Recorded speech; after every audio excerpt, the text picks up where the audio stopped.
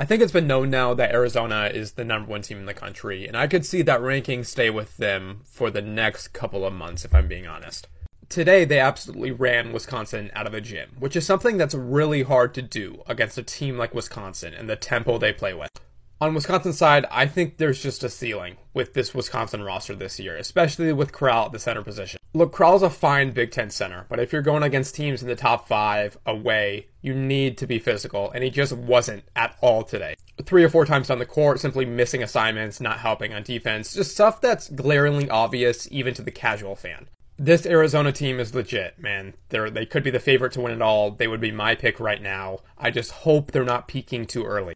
This starting 5 that they roll out every game is just littered with postseason experience. Kellen Boswell is also just one of the most underrated players in the country. I think he deserves more shots. He's shooting it ridiculously. His pull-up looks so clean. It just looks authentic.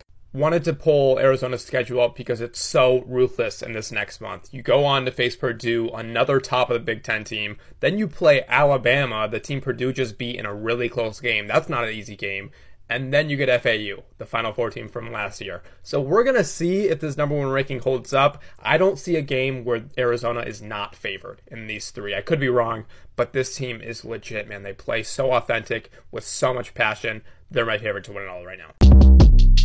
Short Cast Club